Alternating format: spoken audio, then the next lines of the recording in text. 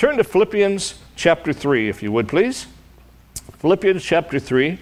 As you're turning there, let me just remind you that probably the key verse in Philippians is 1:27, which says, "Only let your conduct be worthy of the gospel of Christ, so that whether I come and see you or am absent, I may hear of your affairs, that you stand fast in one spirit, with one mind, striving together for the faith of the gospel." And I think it would be fair to say that almost every verse and every subject in the book of Philippians would fit into 1:27 one way or another. He addresses our behavior, our Christian walk. It's because of Christ and his gospel that this matters. Our conduct is because of Christ, not simply to be seen of men. And standing for the truth is vital. It does matter what you believe. And unity among our fellow believers is vital. And it's also difficult because we all have remaining sin still. And then not just standing for the truth, but striving together for the faith of the gospel, no matter what the cost. That is our mission, no matter what the cost. And, you know, we've been blessed in our country. The costs have not been as great as many have had to pay. Certainly not as great as the Apostle Paul himself had to pay. That's in God's sovereignty too. So, with that little introduction, let me just read you where we were last week without too much comment. Philippians chapter 3, verses 1 through 3. And this is for context. Philippians 3:1. "Finally, my brethren, rejoice in the Lord. For me to write the same things to you is not tedious, but for you it's safe. Beware of dogs. Beware of evil workers. Beware of the mutilation, those that trusted in circumcision for salvation. For we are the circumcision, who worship God in the Spirit, rejoice in Christ Jesus, and have no confidence in the flesh." So, as we begin the new material, let's just read verses 4 through 8 together. And this is where we'll be today. And we'll go a little further. Lord willing, we'll go all the way down to verse 11. Verse 4. "Though I also might have confidence in the flesh, if anyone else thinks he may have confidence in the flesh, I more so. Circumcised the 8th day of the stock of Israel, of the tribe of Benjamin, a Hebrew of the Hebrews, concerning the law, a Pharisee." That doesn't sound like a compliment, but it really is something big. You didn't just say, "I want to be a Pharisee," and become a Pharisee. You had to be trained, and you had to study, and you had to prove yourself to the others there. Okay. 6, "Concerning zeal, persecuting the church. Concerning the righteousness which is in the law, blameless." That might surprise you, but we'll talk about why. "But what things were gained to me, these I've counted loss for Christ. Yes, indeed, I count all things loss for the excellence of the knowledge of Christ Jesus my Lord, for whom I've suffered the loss of all things, and count them as rubbish, that I may gain Christ." So that's where we start today. We start with Paul's personal pedigree. This passage, along with 2 Corinthians 11 and Galatians 1 and 2, are Paul's personal autobiography. They tell us much about our apostle, the theologian of the church, who God used his learning, God used his diligence, God used his strength. God used all of these things in the makeup of who the Apostle Paul was to be our apostle. And you notice there's a change from verse 3 to verse 4. In verse 3, he's talking to the church. He says, "we." Verse 4, he says, "I." And he begins to speak about himself. Not because he's proud. No, not at all. Sometimes he had to actually defend his apostleship. Not really doing that here. He's not defending his apostleship, but he's just telling us, as it says in verse 4, "Though I also might have confidence in the flesh. If anyone else thinks he may have confidence in the flesh, I more so." And then he goes about to prove it. He goes about to prove what he had accomplished. And, with all that being said and done, he had advantages by birth. And each of these are important, and they come in descending order of importance. The biggest one, circumcised the 8th day. That's a big deal in this particular time. A big deal, certainly, to the Judaizers who said, unless you be circumcised after the manner of Moses, you cannot be saved. Okay? That was their mantra. That's the way they spoke. Of course, they're wrong. Well, Paul was circumcised on the 8th day, and this was in accordance with the law of Moses, and was the most important issue to the Jews of the day. And it's likely that many of the Judaizers that he's combating, it's likely that many of them were proselytes. They had become Jews, maybe as teenagers, maybe as young people, maybe as adults. They were circumcised. Okay? Well, that's commendable in the Jewish faith. But Paul says, mine was exactly the way it's supposed to be, on the 8th day. And he said something like that about Roman citizenship, too, if you remember, in the book of Acts, where they found out he was in trouble, they were going to beat him, and they were going to persecute him. And he says, would you dare do that to a Roman citizen? I go, no, can't do that to a Roman citizen, because whatever you do to a Roman citizen, they're going to turn around and do to you. Okay, so that's not going to be a good idea at all. And the centurion says, with a great amount of money, I bought this liberty and freedom. He says, yeah, but I was born free. Again, it was even greater that way. He had advantages by birth. He was of the stock of Israel. He wasn't a proselyte. He had Jewish heritage of long standing, of the tribe of Benjamin. I have it on your outline there, and you can read it. What it has to say about that. H.A.A. Kennedy says, this tribe stood high in Jewish estimation, not only as descending from Rachel, Jacob's best-loved wife, but has remained loyal to the house of David, and after the exile, forming with Judah the foundation of the future nation. So, we would think of Saul and probably not have a very good feeling about Saul, because we saw his wicked character. We saw how, even though he was chosen by the Lord to be the first king of Israel, he was a wicked man himself trying to destroy David. Well, Paul's Jewish name was Saul, from the tribe of Benjamin, something that actually he was proud of. And I would just make an application here. There is nothing wrong with nationalism. I know that's not a popular thing to say in our day, but I really believe that whatever country a Christian lives in, he should be the very best citizen he possibly can be, the very best citizen without compromise. Okay? So there's nothing wrong with nationalism. They call it bigotry, they call it a lot of other things, but to be an American is a great thing. And some of you have become Americans, and I commend you for that. That's a great thing too.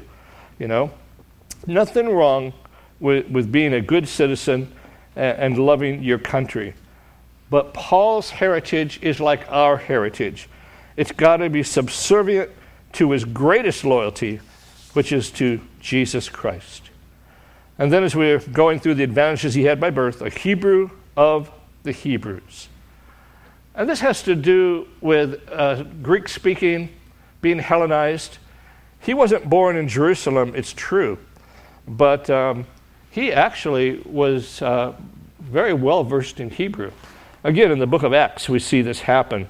As he addresses the crowd, he begins to speak to them, the Jewish mob that is enraged against him, wants to kill him, in Acts 21. And he begins to address them in their own language. He knew Aramaic, he knew Hebrew, he knew Greek, And they were shocked at his learning. But he was a learned man. Next week, we will honor the graduates here at Sovereign Grace Baptist Church. And we don't do that just lightly. We actually care about education. We care about people making the best of themselves and bettering themselves. And some that you'll see will be adults that have gone back to school long after their time of school passed. Others, of course, will be high school graduates. There'll be a few college graduates. We got a lot of graduates this year. I'm surprised how many we have, and that's a good thing. We encourage education. But I'll tell you, education can become a god of its own. And education can lead you away from God. You've got to be strong. And you've got to stand in the midst of what actually is often lies. but a good education will open doors for you, and we encourage that. So those were the advantages that Paul had gained by his birth. There were advantages that Paul attained by his own efforts. We see that in verse, the end of verse 5. Concerning the law, a Pharisee. Concerning zeal, persecuting the church. You know that, right? How zealous was he? He was so zealous, he left everything so that he could capture men and women and turn them over to the Jewish authorities. Concerning zeal, persecuting the church. Concerning the righteousness which is of the law, blameless. So a Pharisee first we look at, and the unbelieving Pharisees found themselves perplexed by Paul. Because Paul believed in the resurrection, Paul believed in the host of heaven and angels. These are the things that Paul confessed. The Pharisees had to agree with that. And Paul used that to his own advantage when the Sadducees and Pharisees were coming against him together in a public setting to try to destroy him, actually. And instead he says, because of the resurrection of the dead, I am accounted that. And I really took note of it this year in my devotional reading, which just finished the book of Acts, and now I'm into Romans. But almost every time he talked about it, from Acts 20 on, he said, for the resurrection of the dead is why I'm in trouble. The reason I'm in chains is because I believe in the resurrection of the dead. He held to the orthodox truths of the Pharisees, but he saw Jesus Christ as the Messiah and the fulfillment of all these things, which, for the most part, they did not. Although many of them did come to believe. Again, many priests came to believe. Many Pharisees came to believe. How many Sadducees came to believe? I don't know the answer to that. I don't know. The Bible doesn't talk much about that. I'm sure there were some. There were some that were plucked out of that dead Orthodox, unorthodox really, it wasn't even Orthodox, that dead political system. But the Pharisees were looked upon by the common people as holy men. And it appears that their greatest problem, aside from rejecting Jesus Christ, was they loved to be seen as holy men. That's what they loved. They loved to make the long prayers. They loved people to say how great and wonderful they were. And, unfortunately, human nature, they loved to look down on others that they felt were beneath them. Paul was a persecutor. You know that. I won't elaborate on that too much.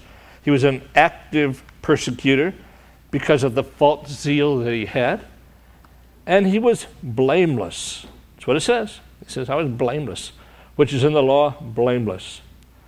And it seems ridiculous to us to say that, because who could say they're blameless when it comes to the law? Well, according to the Pharisaic understanding of the law and what constituted obedience, he was scrupulous. He was a stickler for details.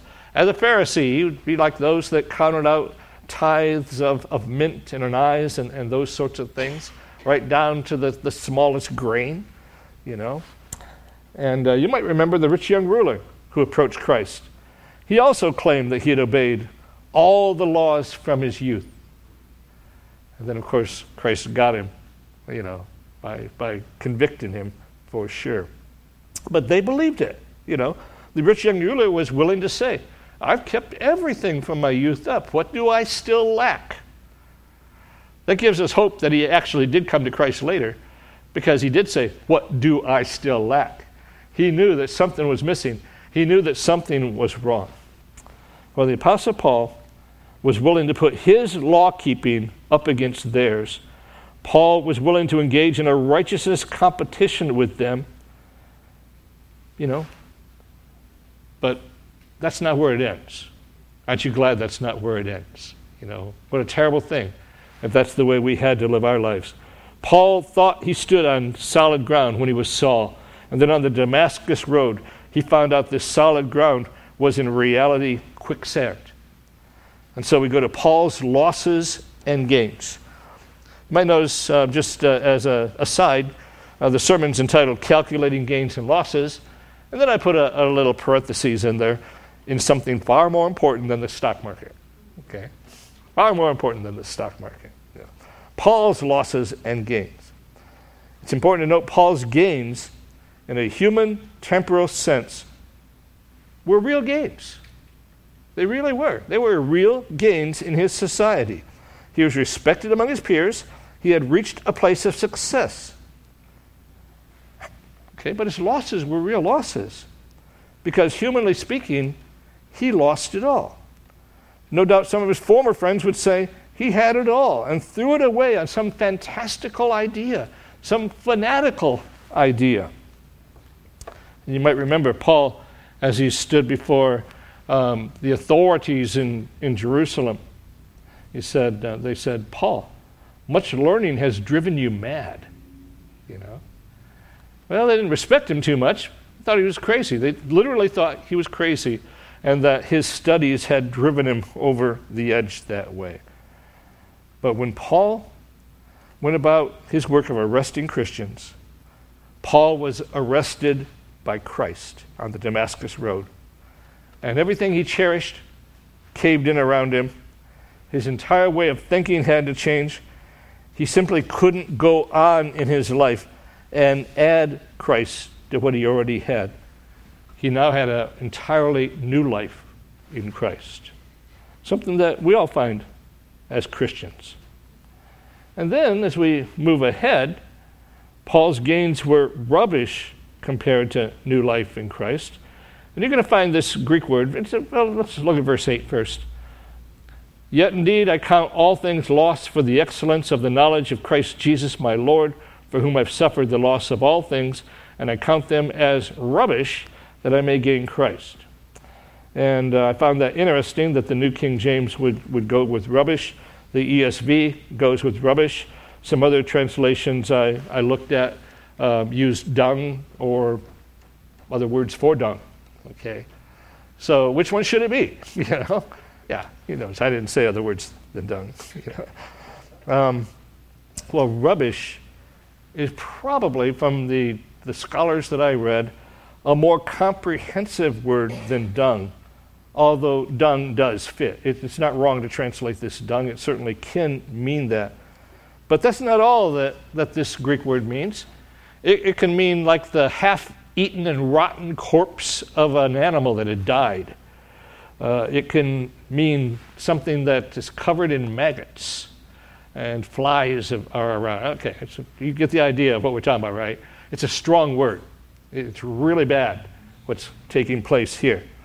And he said, all my gains were rubbish compared to my new life in Christ. Comparatively speaking. And maybe a good illustration of this would be the good food left over from a feast, and you throw it in the trash. Okay, that's kind of a shame when that happens. But go 3 or 4 days later and open that trash can and see what it looks like. Okay, it's rubbish. Okay, so there's a good illustration of it there. And he says, for whom I've suffered the loss of all things. We really don't know much about Paul's family. He apparently didn't have a wife, which is unusual for a Pharisee not to have a wife. So maybe he did at one time and she died.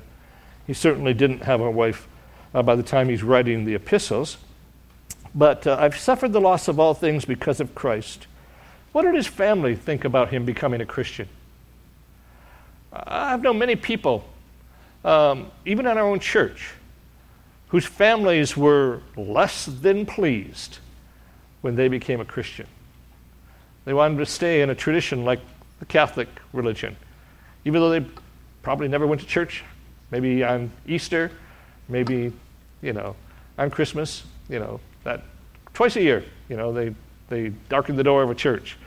But when somebody became a Christian and became excited about the Lord Jesus Christ, that met with opposition. Okay. What about Paul? Well, coming from such a strict Jewish background, you'd have to think that it wasn't real popular with his family, and it wouldn't have been popular with his family unless the Lord intervened. But we do have one small glimpse of Paul's family. there's a nephew mentioned in the Bible. Okay? And this nephew was a young man, and he found out that there was a conspiracy to kill Paul. And so the nephew goes and tells Paul, and then Paul says, to the centurion, take this man and listen to what this young man has to say.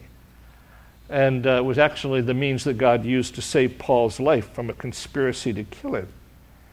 Well, if it's a nephew, then he must have had sympathies for Paul, and Paul must have had a brother or a sister to have a nephew, So these are the things that we just don't know. Paul doesn't talk about his family life as such.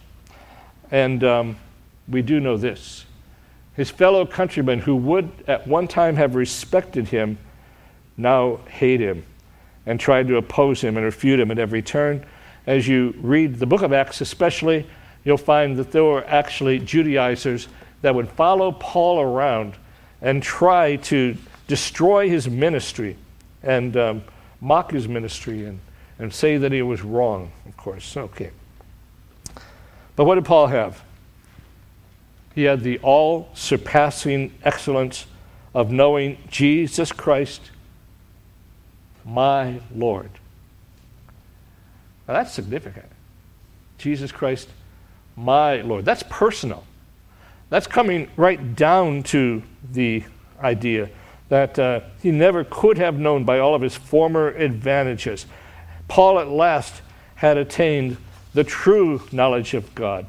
Paul really didn't know God until he came to know Jesus Christ. Paul thought the law would show him God. Paul found that only the Son reveals him. And then what's his greatest goal? That I may gain Christ. That I may gain Christ. Just going right through the text. That's what it says, talking about the advantages of birth, the advantages attained by his own efforts, his losses and gains. And it's there on your outline, that I may gain Christ. And certainly the judgment day is in view, but I think there's more than the judgment day in view here. In that Roman prison cell, Paul knew Christ.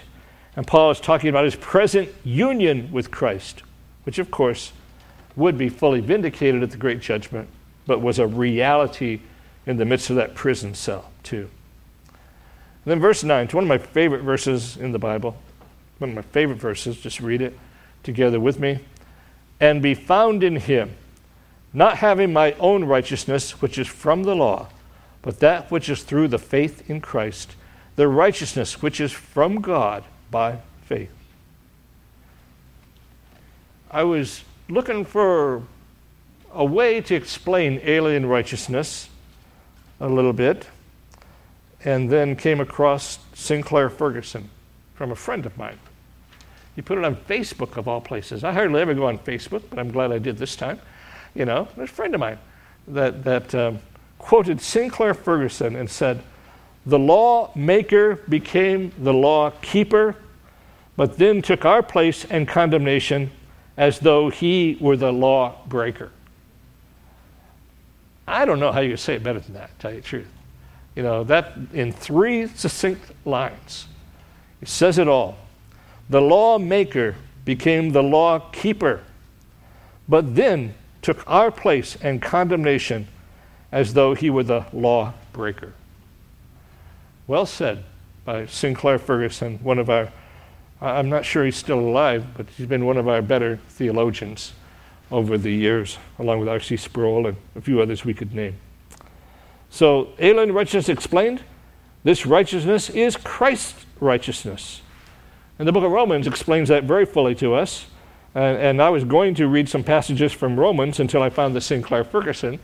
And I don't really have to explain that one very much. It's right out there in the open for you. Well, the book of Romans is a tremendous book, and it tells us so much. And what we have here in shorthand, in Philippians 3:9, is what so much of the book of Romans is all about.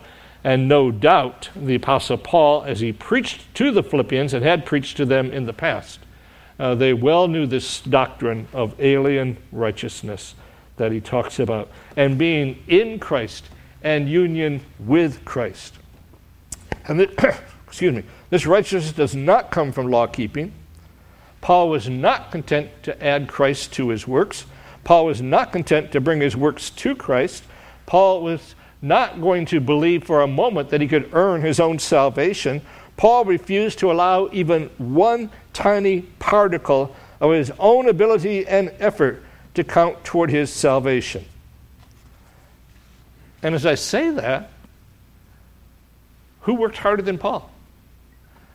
Who suffered more than Paul?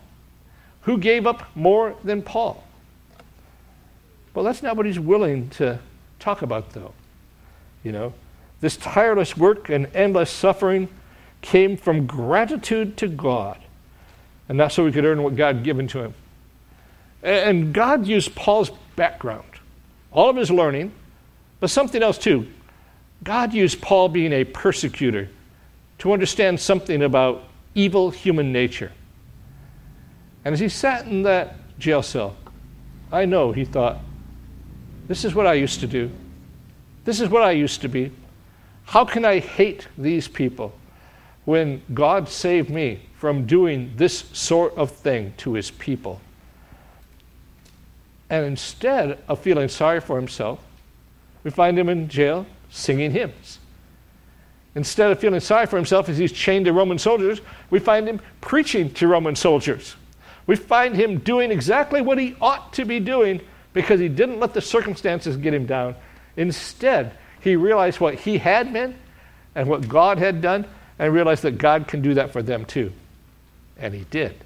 We find some places in the New Testament where he talks about those of Caesar's household. Those of Caesar's household that had come to believe. Now, by Caesar's household doesn't mean Caesar's kids or anything like that. A household might be 1,000 people, easily in that particular day. The servants and the people watching over and such like that. But we know that Paul was used to preach the gospel in Rome, most of the time either in chains or under house arrest. Okay. This righteousness is appropriated by faith. If Paul knew anything, if Paul taught anything, if Paul had one thing that firmly stuck in his mind and heart, it was that salvation is by faith alone, and even this faith did not come from himself. It was God's gift to him. And this righteousness comes from God. This righteousness comes from God. A B.B. Warfield quote there that is on your outline. The gospel to Paul consists precisely in this, that we can do nothing to earn our salvation or secure it for ourselves. God in Christ does it all. So faith is the means that God uses to justify. And this faith is God's gift to us, and we believe because he's opened our hearts to believe. And is there a responsibility for every man to repent and believe? Is there a responsibility for every man, every woman, every child to repent and believe? Well, you know the answer to that if you were at the 10 o'clock service, because the answer is most certainly yes. And hopefully you knew it anyway, but it was definitely brought home at the 10 o'clock service. There is a responsibility for every man, woman, and child to repent and believe. Every person is responsible to God, and you are responsible to repent and believe. Every single one of us in this room, with our eternal souls hanging in the balance. Our eternal souls. But, the other side of the coin, can any man choose to repent and believe of his own accord and libertarian free will? And the answer is no. It takes a powerful work of the Spirit. Otherwise, men will be content to ignore God or even become the religious zealot like Saul. That's what will happen, Well, the very fact that you're under the sound of the gospel today is a hopeful sign that you know him and that you have believed in him or will come to faith in him. And that's what he says as we just close very quickly here. Verses 10 and 11. Notice the heart of the apostle. That I may know him and the power of his resurrection and the fellowship of his sufferings. Oh, we might want to know the power of his resurrection. The fellowship of his sufferings, that doesn't seem so cool. But that's what he wanted too. The fellowship of his sufferings, being conformed to his death, if by any means I may attain to the resurrection from the dead. So we do know he's thinking about the great judgment of the last day. To know him first of all. Paul already spoke about the knowledge of Christ in verse 8. He now defines the content of the faith we spoke about in the previous verse by explaining what it means to know Christ. And knowing is something that's never accomplished in this life, but there is an end result to it. There's an end goal. We're growing day by day. Progressive sanctification is something that a Christian learns more about day by day by day by day. It's literally to know him. And the end goal is given up in the next two phrases. Knowing his resurrection power, we're in 10 and 11. The power that raised Christ from the dead is exemplified in our life when we are turned from death to life and new life in Christ. And the sinner is dead in trespasses and sins. The Holy Spirit makes us alive in regeneration, and this is resurrection power. And knowing the fellowship of his sufferings. Whatever you're going through right now, and I know some of you are going through some pretty tough things, don't forget that God's in control. Don't forget that God has it all figured out. You don't know what's going to happen, admittedly so. And it can look very bleak, very dark, very hard, but God has it under control. Look to him. And when we say knowing the fellowship of his sufferings, he's not talking about redemption. Christ suffered redemptively on the cross. Christ suffered the wrath of God once for all for his people. And wrath is not on you, Christian friend, because it was on Christ. So what does Paul mean, the fellowship of his sufferings? Well, he's writing from prison. Why is he in prison? Is he an evil guy? Is he a wicked man? Has he stolen? Has he lied? Has he cheated? No. He's in prison because of the gospel. And he willingly entered into tribulation for the sake of the gospel and tells us to do the same thing. Again, it's something that doesn't happen to us all that often because of the society we live in. But I think you'll agree with me, society's not getting better. Things aren't looking up and say, well, we're just about ready to turn the corner here and do really, really well. No. Paul willingly entered into tribulation for the sake of the gospel. Acts 14:22, he exhorts them that through many tribulations we must enter the kingdom of God. Through many tribulations we must enter the kingdom of God. He could have taken the easy way out. He could have silenced his mouth. He could have lived the rest of his life as a simple tent maker, making an adequate living and not being noticed. And we wouldn't be talking about the Apostle Paul today, okay, because he was so busy making tents that he didn't do anything else. But Paul had a commission given by God, and Paul knew just because there was trouble, he should not quit. And Paul knew that Christians will suffer trials. Don't you wish you lived in a world without trials? Without pain, without sickness, without problems, without interpersonal problems. Christian friend, you'll live in that world one day for all eternity. That's the world you will live in. It's not the world we live in today. And Paul knew that Christians would suffer trials. And conforming to his death while waiting for the resurrection. Verse 11, if by any means I may attain to the resurrection from the dead. There's a verse in John 12 that is a very interesting verse. Jesus said, verily, verily, I say unto you, unless a grain of wheat falls to the earth and dies, it remains alone. But if it dies, it bears much fruit. If you're involved in agriculture at all, you've got an idea of what that means. If you've ever planted something, the seed doesn't literally die, but it literally changes and what it has inside springs forward that way. And so you need to plant it, and then it needs to grow. And that's what he's talking about. Well, the Lord Jesus Christ literally did die, but he died on purpose. And that's what he's talking about, you know. If it dies, it bears much fruit, you know. And so it was with Christ. He had to die to bring life to all those who are in him.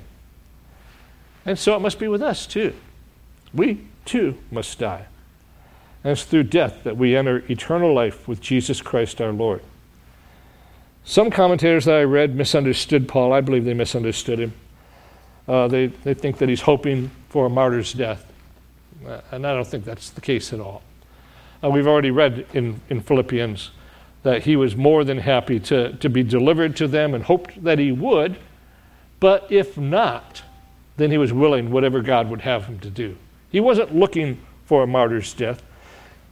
He was willing to die, but believed they would continue to live because that was more profitable. And historically, he did continue to live. And he did continue to minister. And he did continue to preach the gospel until the time that God ordained the old saying, off with your head, which is what happened to the Apostle Paul. It wasn't Paul's goal to die. Paul had a goal. He wanted to run the race that was set before him, the race that was given to him by God. He knew he'd die one day. He certainly did know that.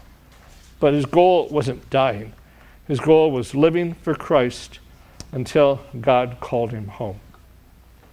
You know, so one thing he wouldn't do is compromise the gospel just to simply avoid trouble. And he wouldn't compromise the gospel and quit or stop preaching the gospel, because that's what he was told to do. So may the Lord help us in that very same way to live for the Lord Jesus Christ, to look to him. If you don't know him, I hope that you've paid special attention to some of these verses, because you need to know him. Your eternal destiny rests on whether you know him or not. Look to the Lord Jesus Christ and be saved. Let's look to the Lord in prayer.